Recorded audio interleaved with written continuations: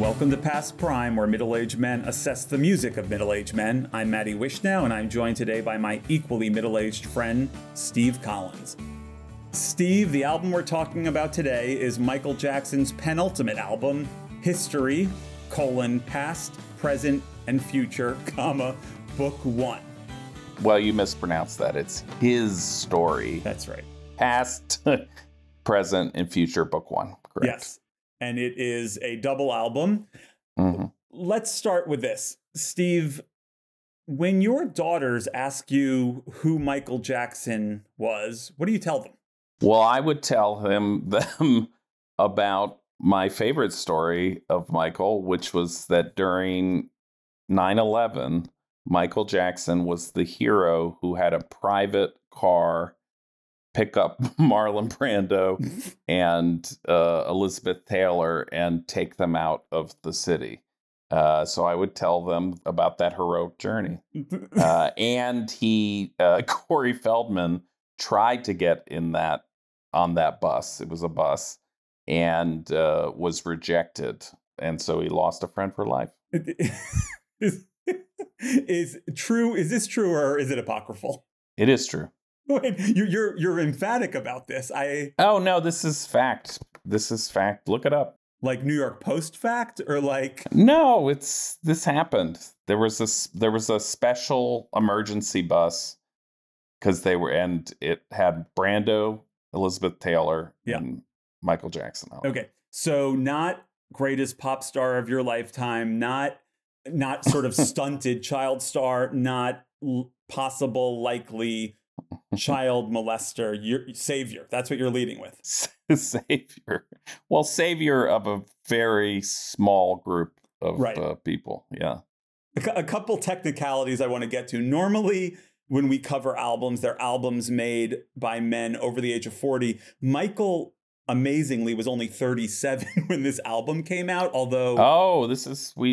okay. I didn't realize we made a boo-boo. Well... Certainly past prime. Yes. Well, yeah. And in celebrity years, considering he started his career at like 4. Right. He's like 100. Yeah. He's like the crypt keeper.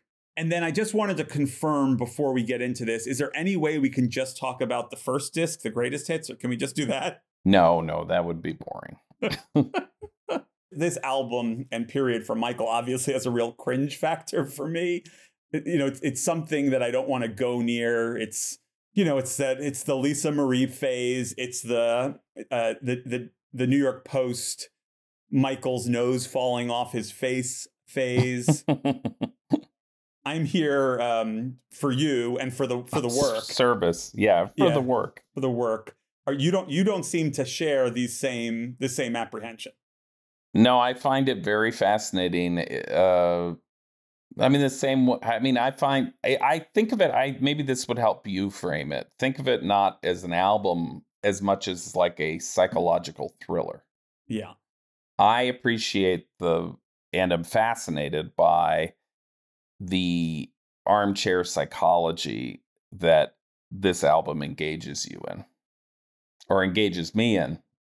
And the combination of that intellectual interest and these, really incredibly expensive, at least, beats. But no, that there's a lot of talent here. And it's not like he's lost any of that, but there's something at the core here that has gotten very rancid. I recall when we talked about Billy Joel's Stormfront, you sort of coined a phrase that I think is relevant here. You referred to these Durstian burps that and this is relevant. In Billy Joel's case, you were referring to all these like awful couplets or straining moments where Billy Joel was burping like Robert Durst did in the Jinx, kind of trying to suppress his guilt.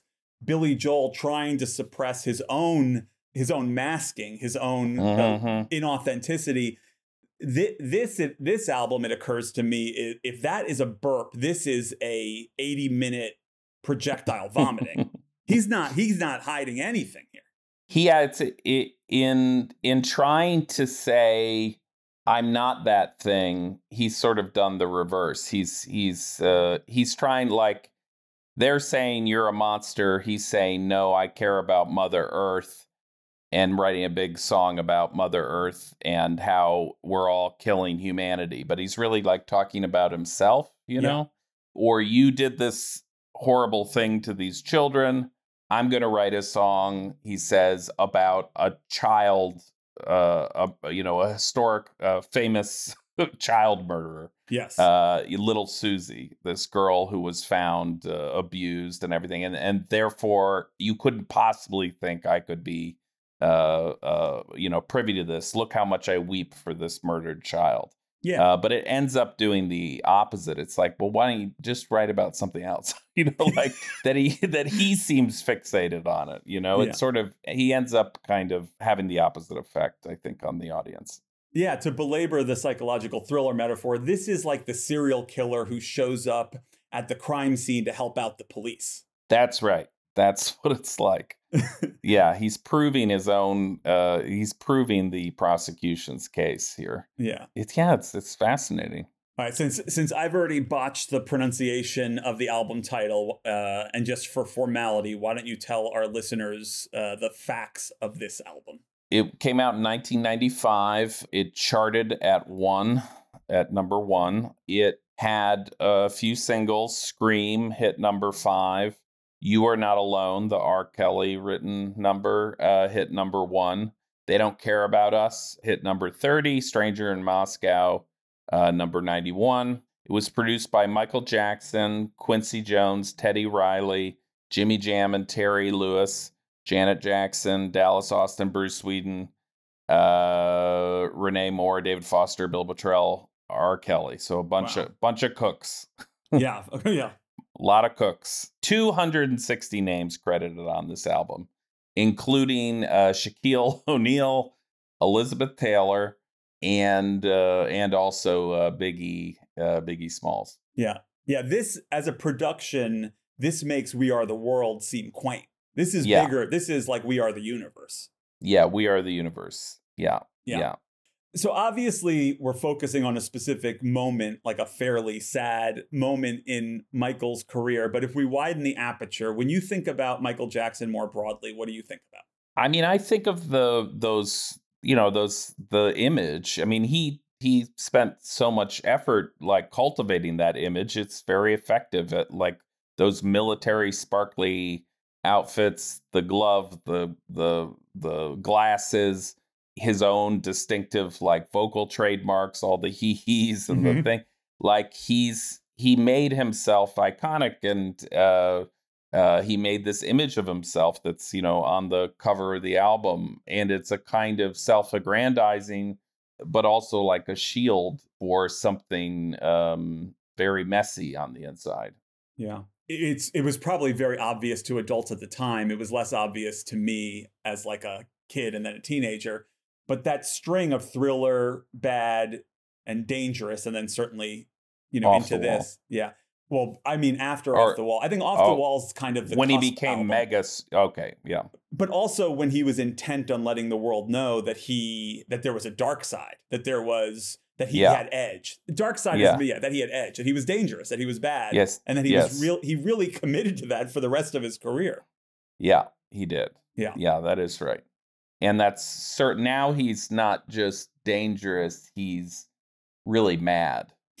Yeah. This is more like, I'm not just bad, I'm mad. I'm very mad. Well, and hurt. And hurt. And hurt. It's I'm mad and I'm hurt. That's right. And I think this is probably obvious to everyone, but just so that I say it, when I think of Michael, I do think of that duality. I think of like the greatest pop star I ever saw, and someone who I don't even compare to musicians. Like I don't know about you. I don't really compare Michael Jackson to the Beatles. I compare him somewhat to Elvis, but not really. I don't compare him to Prince. Like Prince made everything look so easy. As smooth of a dancer as Michael was, like everything he did seemed Herculean. It just seemed like, oh my God, like how much work went into that. Mm-hmm. So on the one hand, I see him as like a miracle. And then on the other hand, I see him as somebody who we all treated like a freak and an animal in the zoo, and then increasingly acted that way. Yeah, that's what happened. Yeah. I mean, I don't feel you seem to take a lot of guilt. I never treated him like a freak. I don't feel that way, but I guess the culture did. Well, that's okay. So, I like living in New York at the time and picking up the newspapers and seeing, Wacko Jacko Packo on as the headline to the back page. I mean, this era in particular, 95, 96, 97, I couldn't escape this, beginning of Yes. like hyper paparazzi, early internet, real tawdry. And, I don't know, maybe I do, I do carry some guilt with me Yeah. that I feel like I was party to it. You don't. Your hands are clean. Well, no, maybe my hands weren't clean. Yeah. I suppose I participated in reading about the Elephant Man and the bones of the Elephant Man and the hyperbolic chamber that he slept in, and I marveled at that. I suppose maybe I am guilty. And did you ever wonder about his and Lisa Marie's love life? Well, yes. By the time when I was not. I think both of us were not. I came to these albums. I mean, Michael Jackson was not on my mind in 1995, which I know he wasn't on your mind. And so I came to these much later and found this album in particularly, like, I think track for track, it's better than bad. It's more consistent. It's every song has there are tons of songs on bad I don't like. Like Speed Demon or like they're, and I don't like the sound of it. Like, I think it sounds kind of dated. This is, to me, a really well-crafted album that has a lot of bloat and indulgence on it. But I don't know. You can tell that these songs have been labored over. And I know that's not necessarily a compliment, but I find this album, I'll just say it, track for track, I think it's better than bad. Wow. Well, this is a hot take. This was not the thesis of the essay that you wrote. So no. This podcast is inspired by an essay that you wrote a few years ago. At this point, what was your thesis of that essay? Well, it's essentially just that this is the point where his music gets taken over by his life and really the response and the his view of himself as a victim, essentially. And it gets to the point where it starts to sink the ship. And now the songs themselves are really only relatable to someone who's been in his situation, and no one has been in his situation. Like, no one has been the most famous person in the world who's been hounded constantly with these legal accusations. And so it becomes, despite the music still having the same kind of talent behind it, the audience just shrinks about who can really relate to it. And that the lyrics themselves start, he's got legal term, they're like, what rhymes with slander?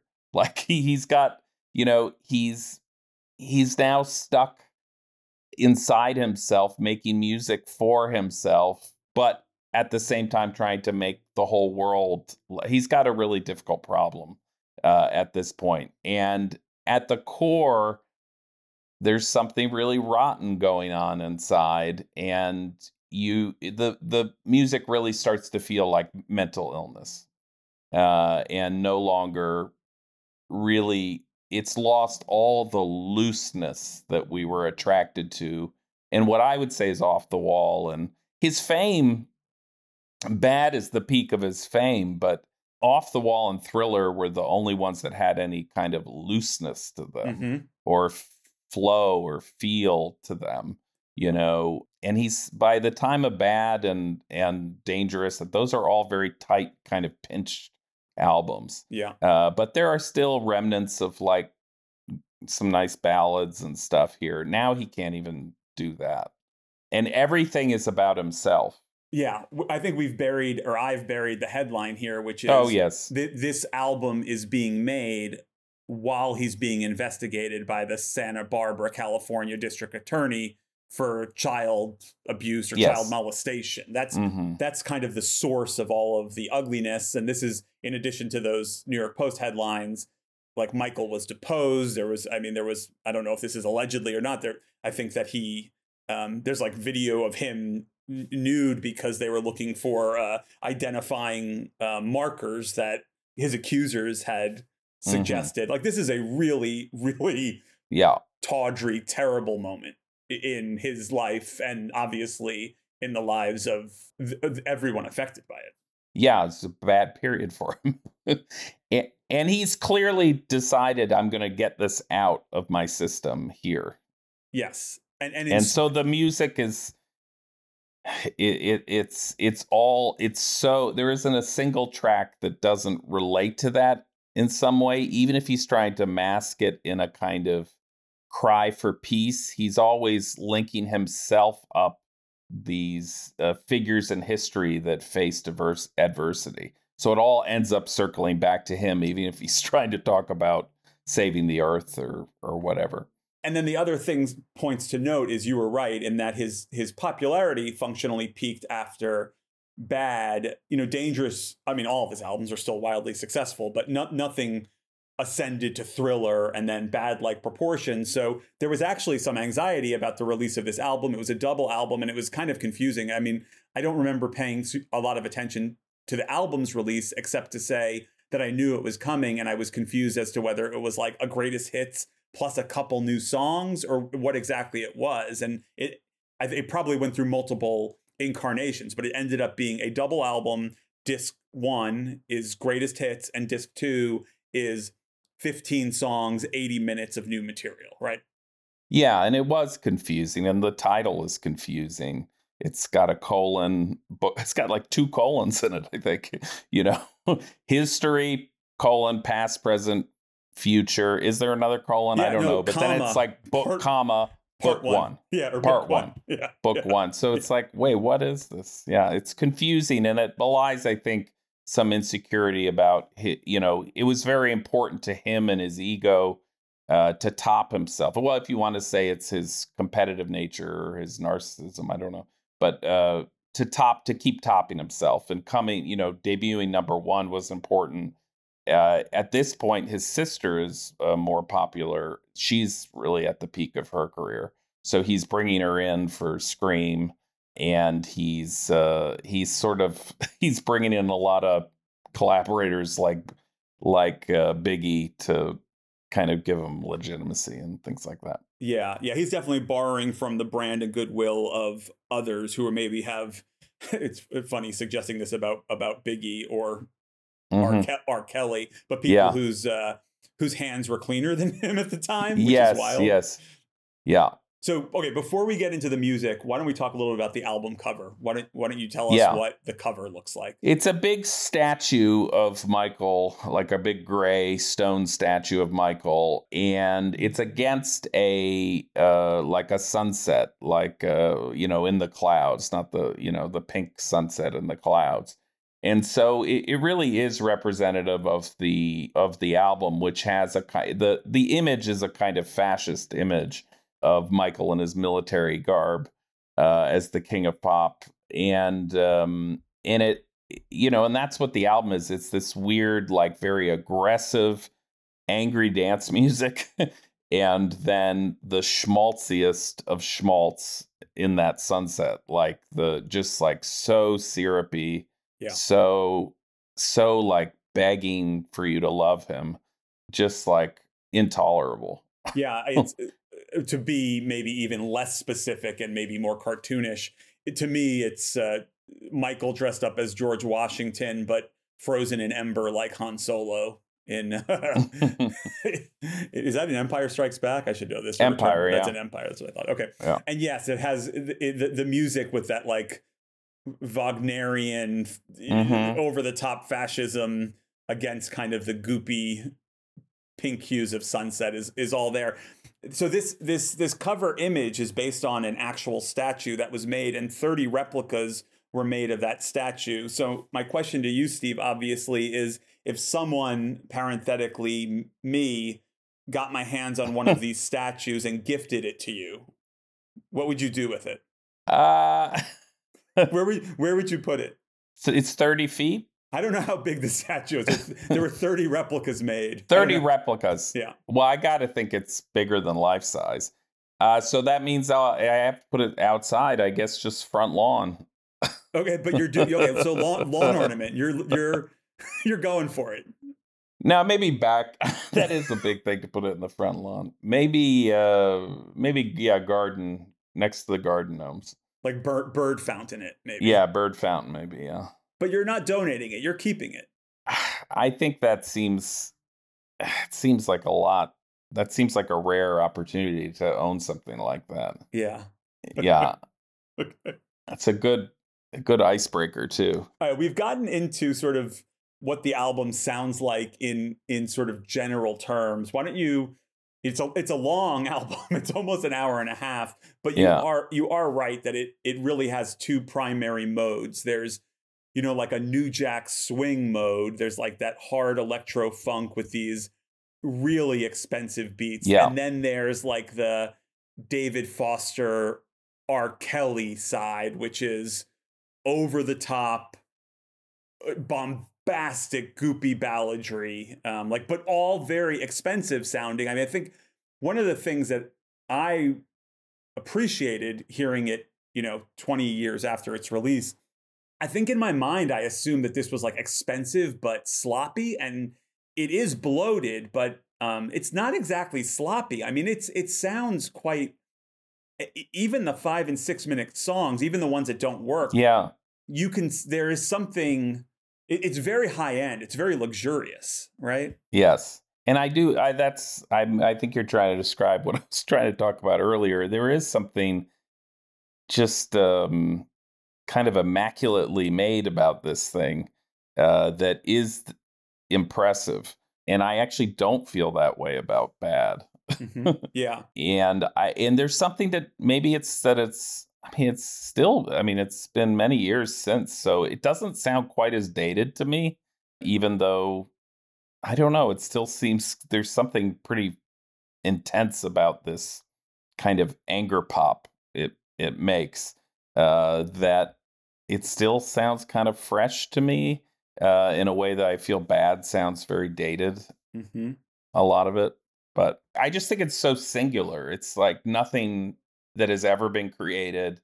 I mean, when you try to think of comparisons, I just can't think of the bombast and stuff you see in some of the Meatloaf, but you don't see the dysfunction at the center isn't the same, You've seen the R. Kelly, you've seen weirdness, Trapped in the Closet, but there's like humor there too, Yeah. It's not someone who's really in a free fall, this is really music of someone who's in the middle of a nervous breakdown, kind of doing therapy music. And there can't have ever been that. I don't think there's been there may be some examples someone can come up with, but the combo of the level of talent here, plus the level of dysfunction, plus the access to wealth. Was it inevitable that Michael Jackson and R. Kelly were going to be friends? It has like a real whiff of Donald Trump and Epstein. Yeah, they kind of had at that point when you're that isolated and you find the other one. Yeah, yeah. No, I think I agree. I think so. And I don't know enough about R. Kelly's background, but I do think that the personality type that's driven that in this direction, probably, 1 out of whatever 50 of them have some of the same kind of dysfunctions, like sexual dysfunctions, deviance. Yeah, I think they found each other, and I think they sniffed each other out. But what's so strange about this album to me is like the actual just like whiplash you get from going from these really intense anger pop numbers to the schmaltz. It really like whips your head back. Yeah. Oh, without question. And he always had this, even, to some extent. Well, I should say always, but like because Off the Wall is more even in that there's a lot of swing to the disco-y stuff. And it doesn't, when it goes to ballads, it's not as much of a change. But Thriller certainly had the like Lady in My Life and the Beat It, but it wasn't quite, the contrast still wasn't this intense. And I think the difference is also that the ballads here are about self. Mhm. They're not about the Lady in My Life. You know, even the R. Kelly number, You Are Not Alone, it's like I just read it as you are not alone, you have me. Well, You know, also you are not alone, but I am. yes, but I am. You know, it still points towards self. There's no like the way you make me feel Right. on here. Right. And so it really is like he's become sort of the drunk uncle who cries when he gets drunk. You know, the angry uncle who cries when he gets drunk. Yeah. And so you have angry uncle, and then you have him crying drunk. The other thing I was thinking about because I was like, well, what? Because as I was trying to describe the effect of this album, I was like, well, like metal had all those power ballads, you know, the big era of the power ballads. But, you know, when you have things like that was like a whiplash too. But they weren't, I mean, like Every Rose Has Its Thorns. I don't like it's not the same kind of whiplash. You still have like the gravelly sort of cigarette worn voice. Like these are the whiplash is really intense because no one can do sort of syrupy like Michael can do syrupy. And he has developed a very effective rage pop, you know, Yeah. by Yeah. buying the beats, but he does have the rage in there, and so it doesn't feel as it's very different than Beat It, which is, you know, like Beat It. There's like anger in there, but it's like that's like you don't believe for a second there's any real anger in that. Yeah. It's all like it's West Side Story, like the video. It's like a play. It's like make believe, and this is real anger. Yeah, I think you said it before. I think, you know, even as a kid, you could imagine yourself kind of in a dance off with fake switchblades, maybe with like those combs, Yes. those switchblade combs, Yes. like kind of battling your friends. It's hard to imagine yourself sort of locked up at Neverland writing a nasty letter to the DA of Santa Barbara. Yes. You know? It's slightly less relatable. Yeah, it's hard to relate to. And I do want to affirm your point that I think that the 10 or 12 best songs on here I think are definitely better than Dangerous. I don't even think it's close. But also your point that, you know, even Bad had a whole bunch of filler. Like there was, you know, Bad was like half monster hits and half filler.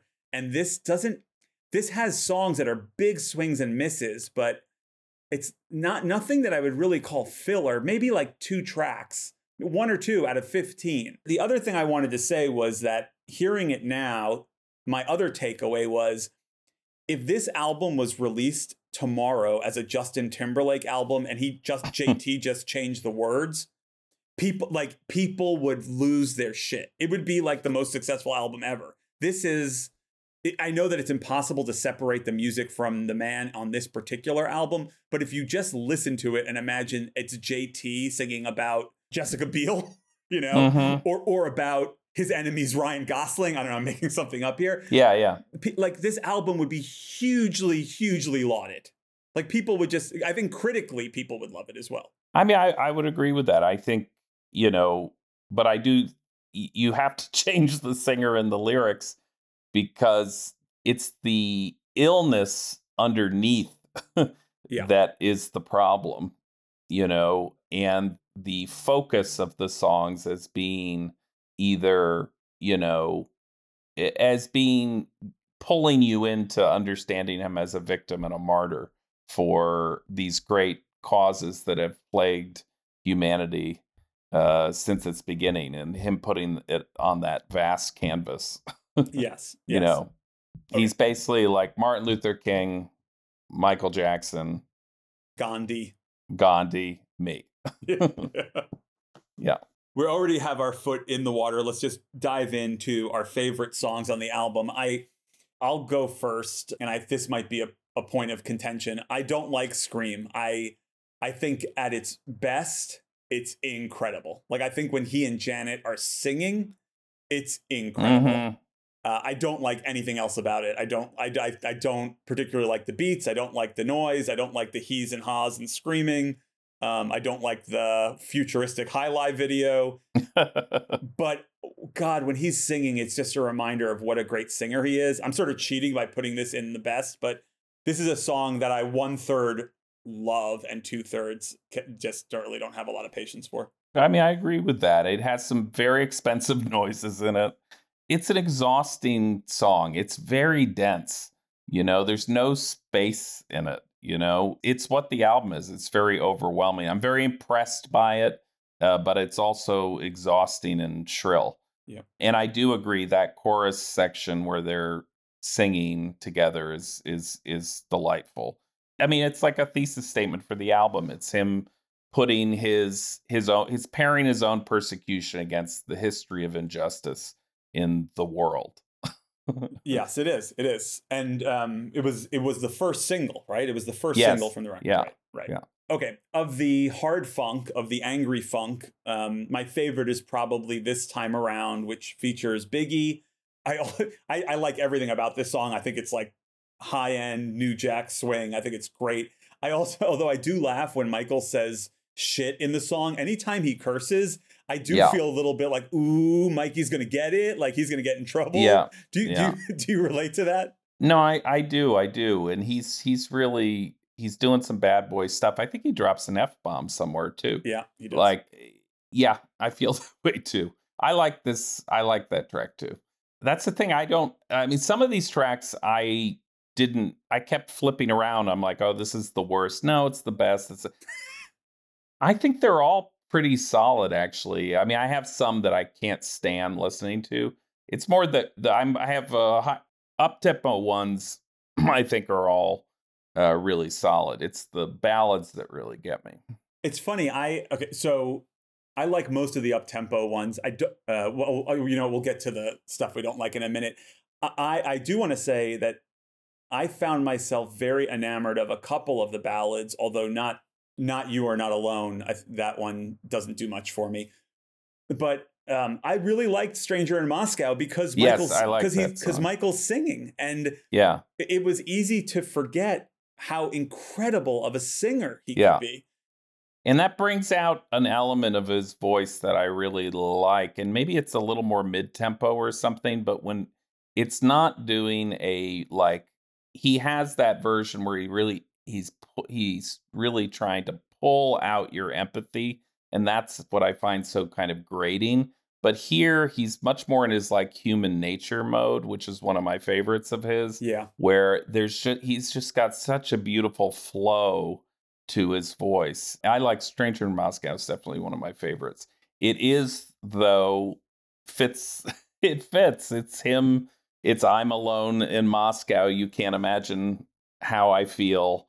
I mean, but it is beautiful. I think this one transcends that. And probably of all the songs on the album is the closest to that early 80s patina. That's sort of that Ben, that some of the stuff off even Thriller, it sounds contemporary, but it almost timeless. Like it could have been made at any point in his career.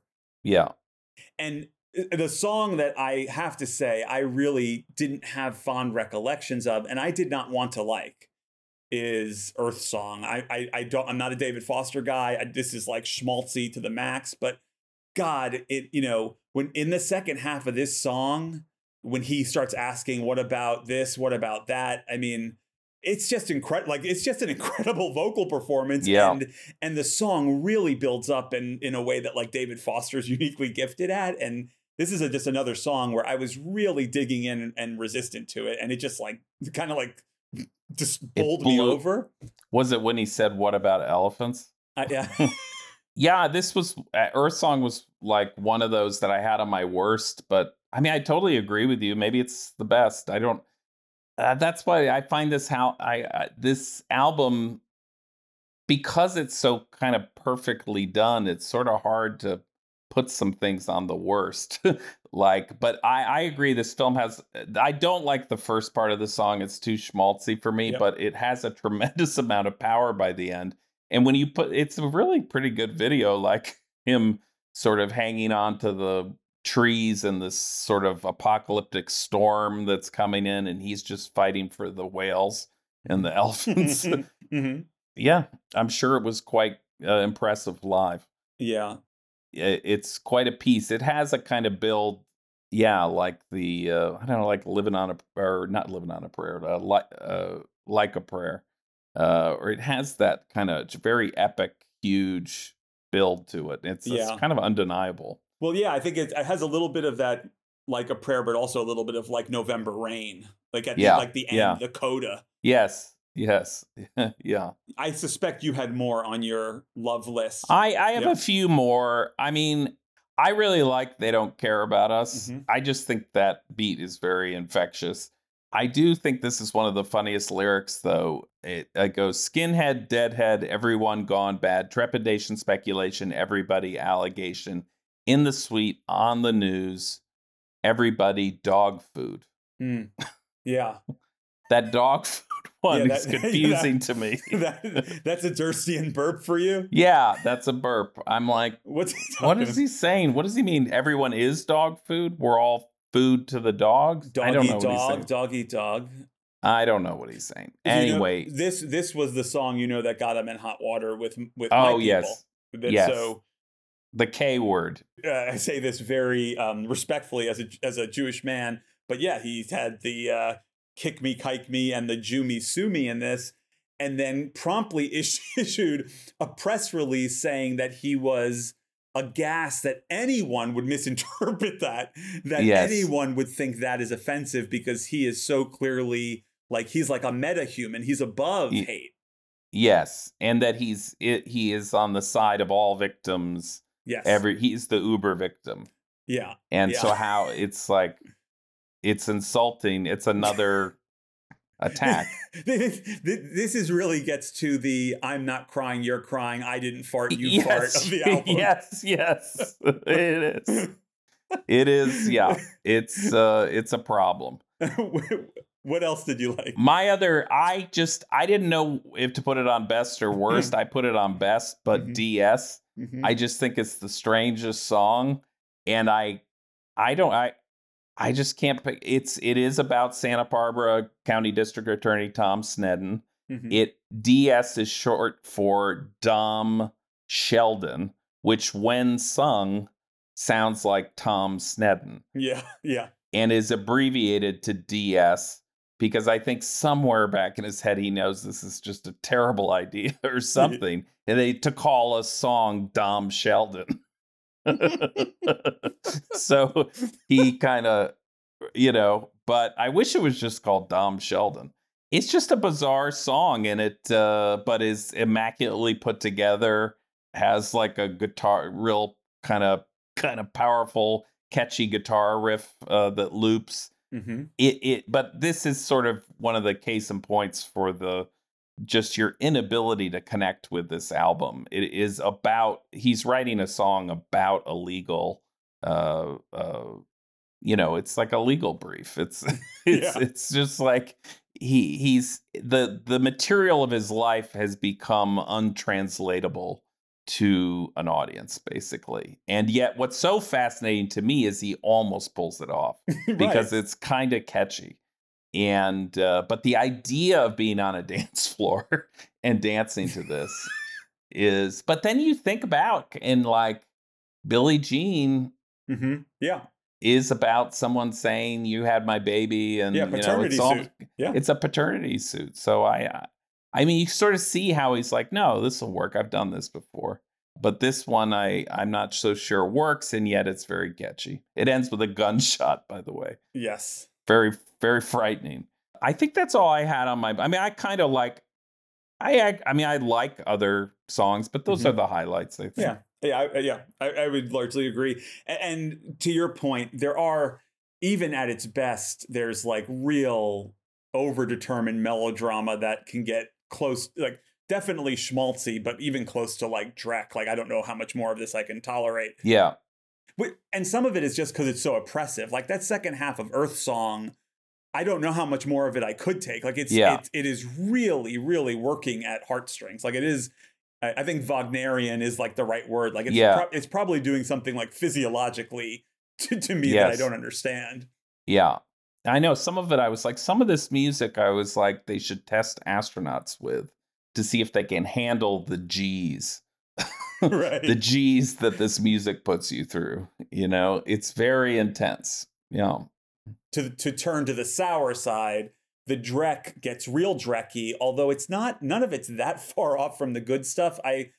I'll have to confess that like the final third, the final 5 songs, I just don't have much time for, in part because the first 10 or 11 are just so fucking exhausting. So by the time you get to Too Bad, which is like, it is, that electro funk, but I think it's less dynamic, and instead of Biggie, we get Shaquille O'Neal.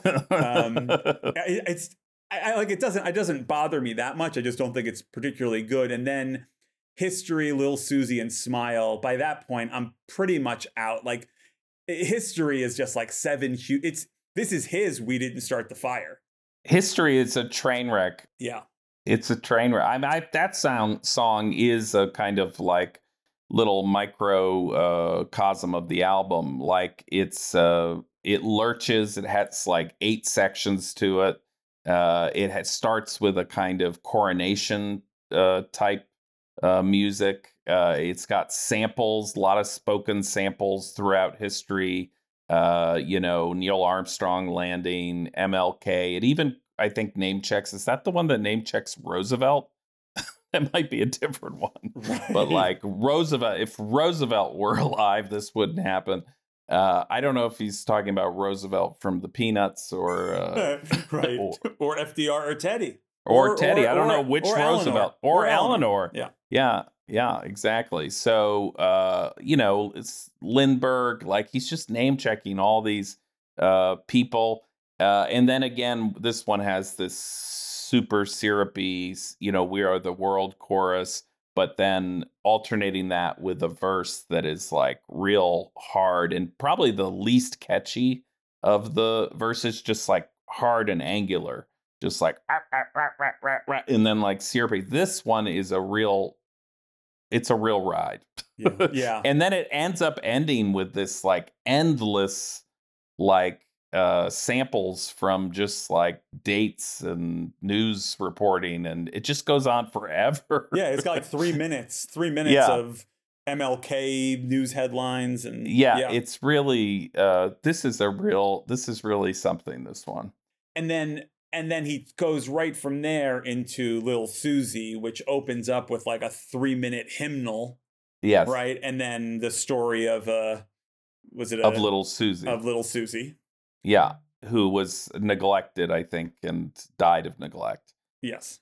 Little Susie some of that is actually frightening. I mean, the idea that this would be good for his defense, he has like, here's a guy on trial for child abuse, and he has a creepy little music box playing. Like ding, ding, ding. And then he has a little child's voice going, la, la, la, la.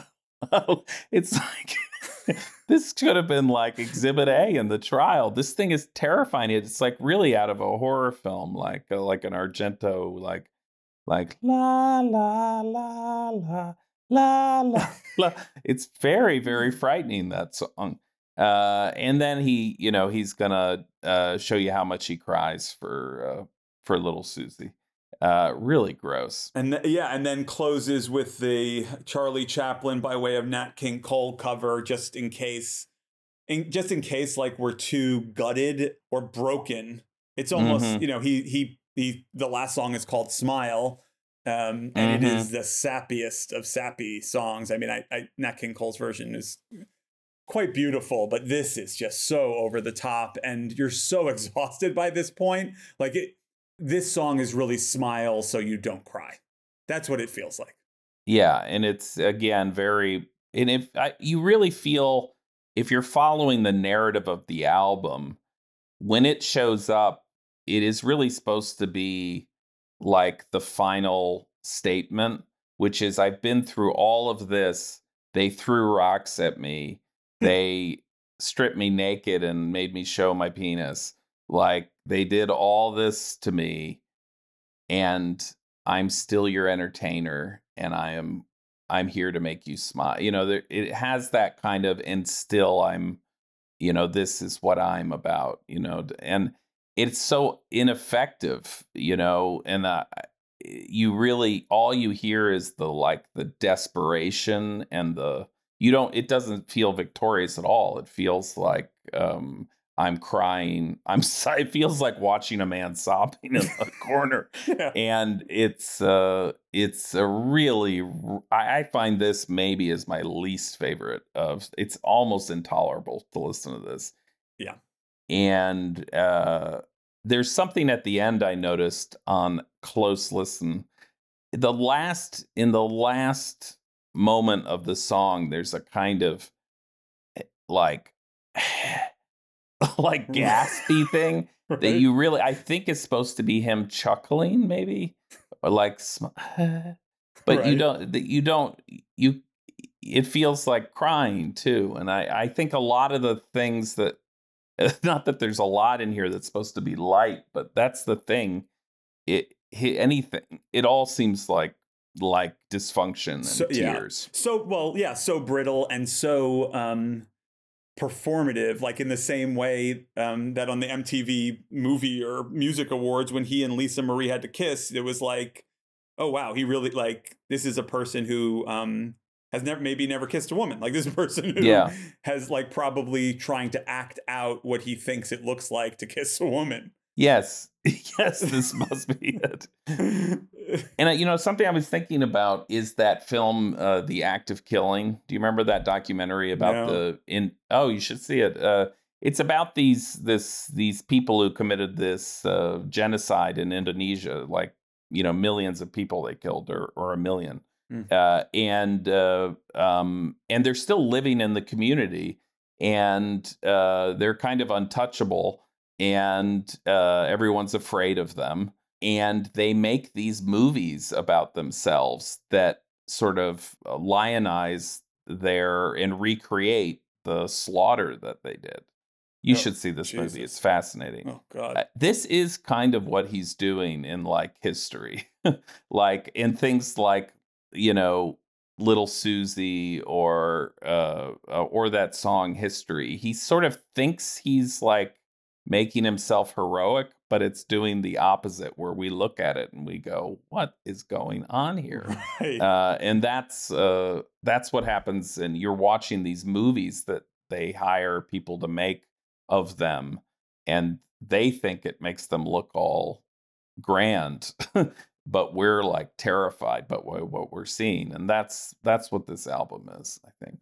The other two songs that I put on my worst were A Childhood, aka the theme from Free Willy 2. Yeah. This song just makes me barf. Yeah. This is Michael. I don't know how I have not seen Free Willy. I'm embarrassed to say I have not seen Free Willy 2. I forgive you. I can't imagine how this fit into the narrative of Free Willy 2. It is about Michael, and it is about him missing his childhood, something we've heard, many times from him, that he didn't have a childhood because he was always performing. His voice breaks in this as he starts to cry. It is insufferable.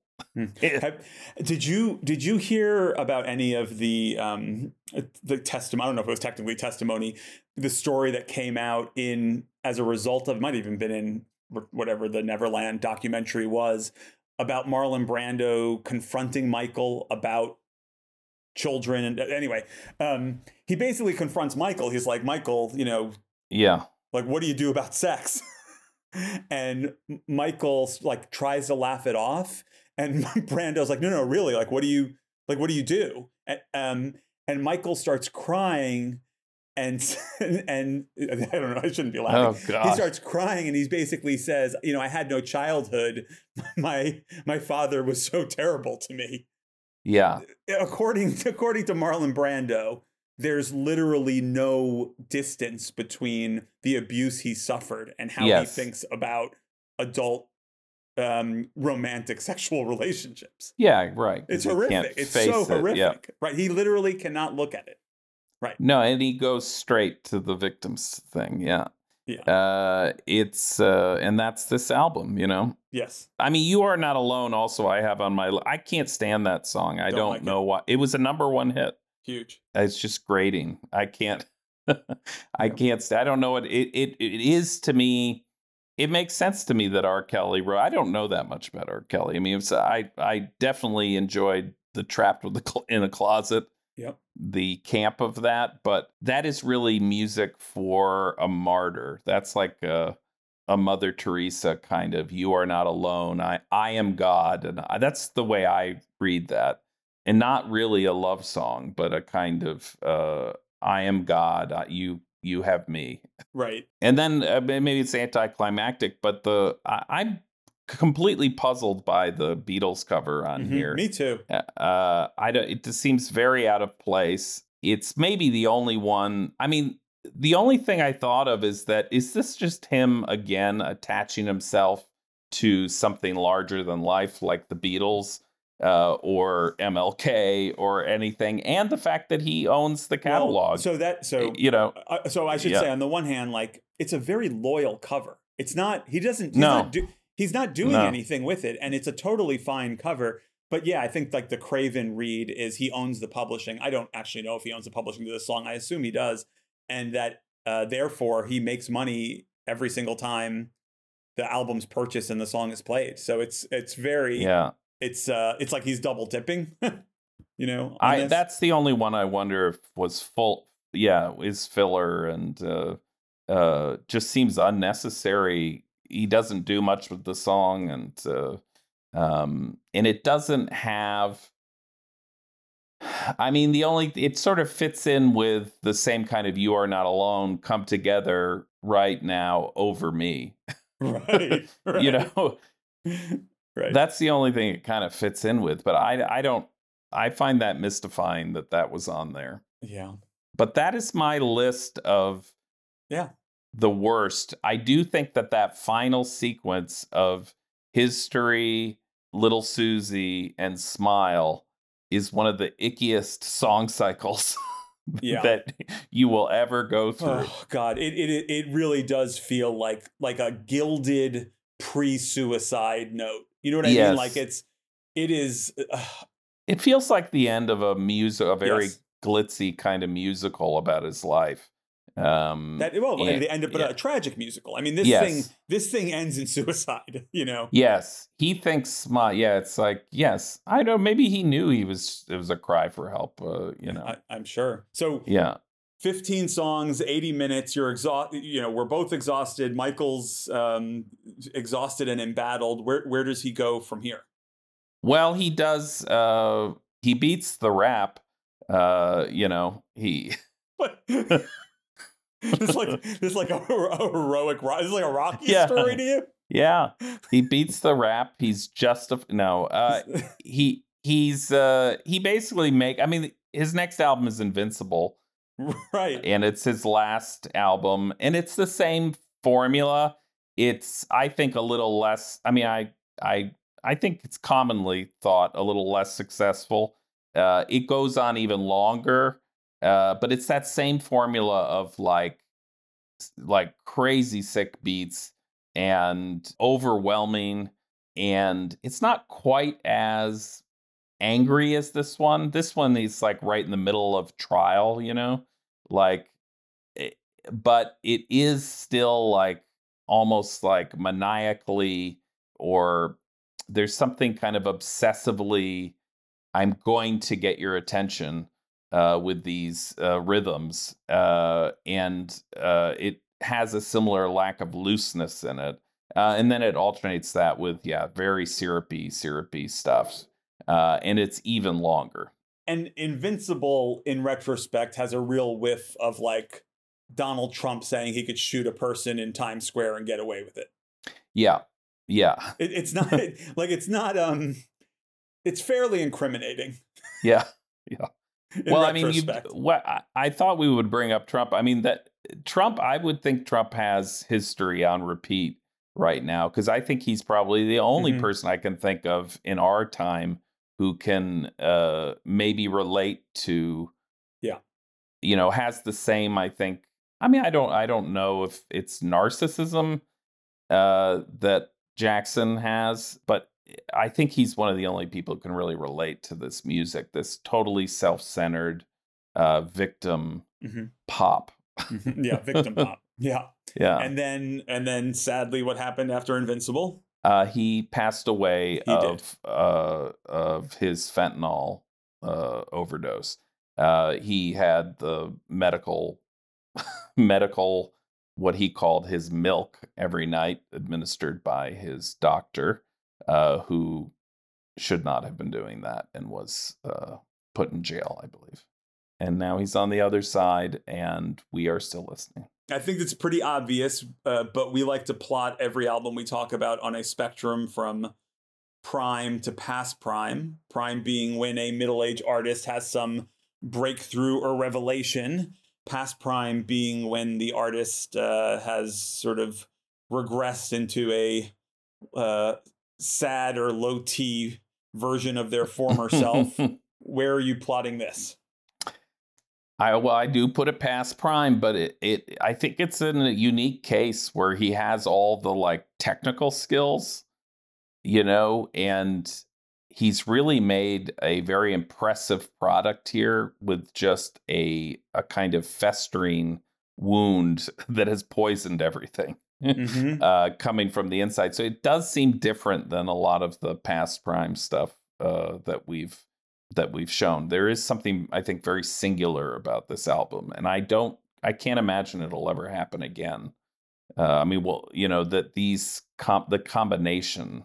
Yeah, it's true. It's normally when we call something past prime, like some creative faculty has been lost, Yeah, where they just don't have it anymore. This is a case where like Michael Jackson probably still had enough of it, but then the other it that he'd been suppressing got in the way of the it yeah, that we liked, yeah. if And that it's makes sense. just the largeness of the canvas that he's working with is almost part of his whatever his disorder is, Yeah. but also the impressiveness of it. Yeah, I mean, I think inarguably it is past prime. I described it as more like past prime pre-suicide note. It's Yeah, there isn't anything else like this, which begs the question, Steve, will you ever listen to this album again? I will. Beginning to end. Ugh. Beginning to end, Yeah, the album. the album. Yeah. Maybe, but not for a while. Yeah. Yeah. Not for a while. I've had enough for today. But I have gone back. I mean, I just know because I know I dipped into these, maybe 10 years ago, and then I re-dipped. So I You got to double think in dipped. another, I got to think in another 10 I might be, because you can't quite, there is something like Joel. I think I'll continue to dip. I think I'll probably have to dip back into Stormfront Oh my in another God. 10 years. Because there's something like, wait, no, maybe we didn't get it. There's something you can't quite get at Hmm. because it's like he almost hit it. Yeah. I know it is the most unrelatable album ever. So I struggled to answer this question, but is there anything you took away from this for your own middle age? Yeah, just don't ignore signs of illness. Yeah. It's sort of, what this is like? It's like you hear or see a picture of somebody who's like, this guy came into the hospital and he has like a cyst the size of 20 watermelons like on his Yeah. face. Yeah. You know, Yeah. that's what this is. Yeah. Yeah. This album, it's like a cyst the size of 20 watermelons, and he's ignoring it and saying, no, it's a pop album.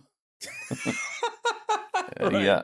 Right. No, it's a tiny pimple. It's fine. Yeah, no, it's fine. Yeah. Everything's fine. Smile. Yeah. Smile. Yeah, I don't that's a good one. Don't take fentanyl Yeah. and do the opposite of whatever happened. And maybe think small. Maybe Yeah. that's maybe my takeaway. Think a little Yeah. smaller. Yeah. Think a little smaller, maybe. Yeah, very okay. difficult. Yeah. So here's what I'm proposing for our next podcast. I'm thinking, we talked about this offline. I'm thinking we should do something contemporary, something kind of indie. I think that we do have there is some common ground in our Venn diagram of musical taste. What about the Nationals' Sleep Well Beast? Are you game for that?